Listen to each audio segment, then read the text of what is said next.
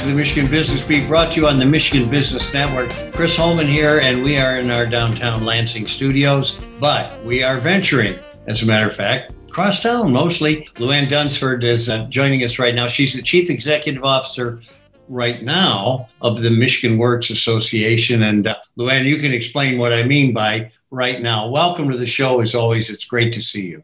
Chris, thank you so much for having me. It's always a pleasure to be on the show. Yeah, the exciting announcement is as of June 30th, I will no longer be the Chief Executive Officer of Michigan Works Association. It's been an incredible run.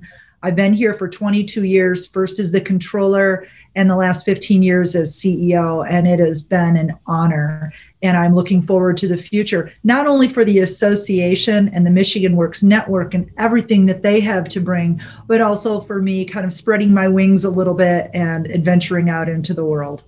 Well, listen, I am in awe of you because I just found out off air about the car accident you had.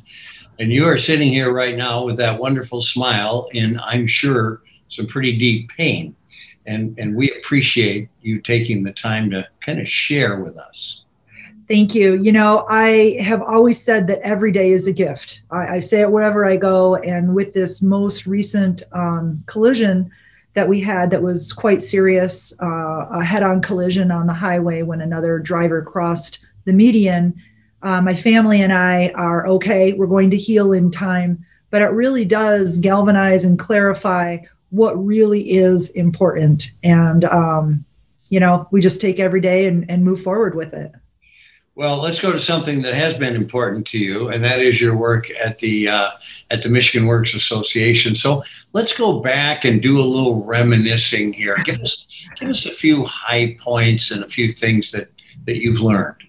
Well, I can tell you when I stepped into workforce development, which is, for many people, it was accidental. I came on as the controller and I had no clue. And this is way before the demand-driven definition. And I just thought, holy cow, what am I into? And about 6 months into it, I went to the annual event that we have is the Impact Awards. It was called Something Different Then.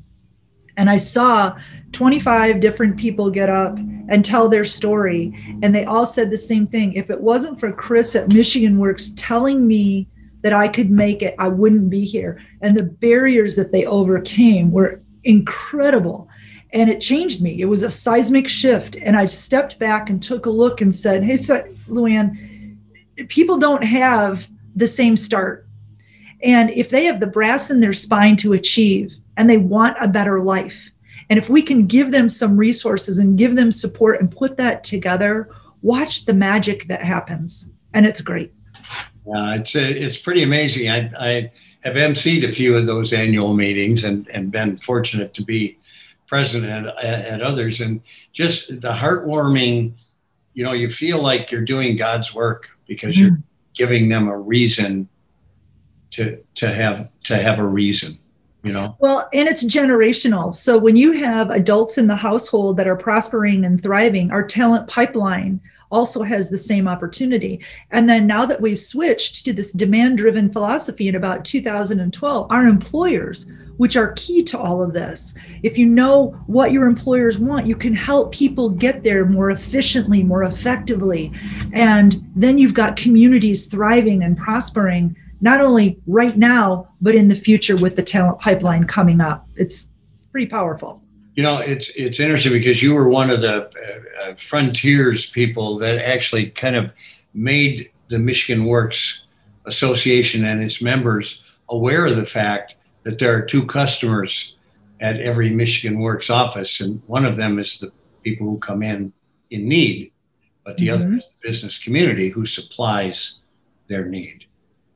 Absolutely. And I remember really that discussion, it was quite the shift and it wasn't smooth. We had people to understand what that meant.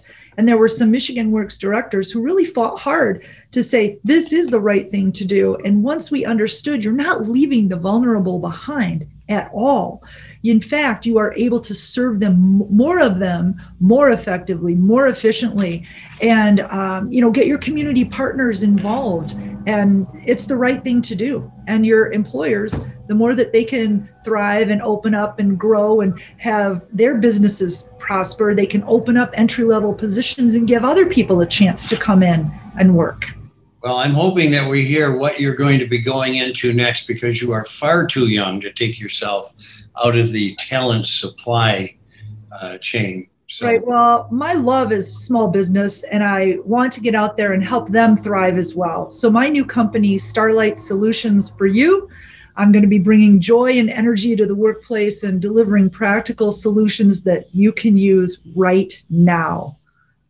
Excellent stuff. Breaking news right here on the Michigan Business Network. We got the insight into what you're going to be doing next. And this is important when I send you this message. Make sure you continue to keep us updated on what you're doing so we can have you on and talk about small business issues, because we're all involved in them. Thank you so much. I sure will. Well, it's been wonderful serving with you. It really has, and I look forward to the remaining time. But we're going to be friends for life, so we'll keep that on the agenda.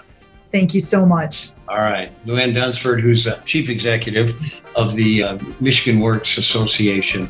Continued good luck to you. You are all watching the Michigan Business Beat on the Michigan Business Network. I'm Chris Holman. We'll be back with more right after this.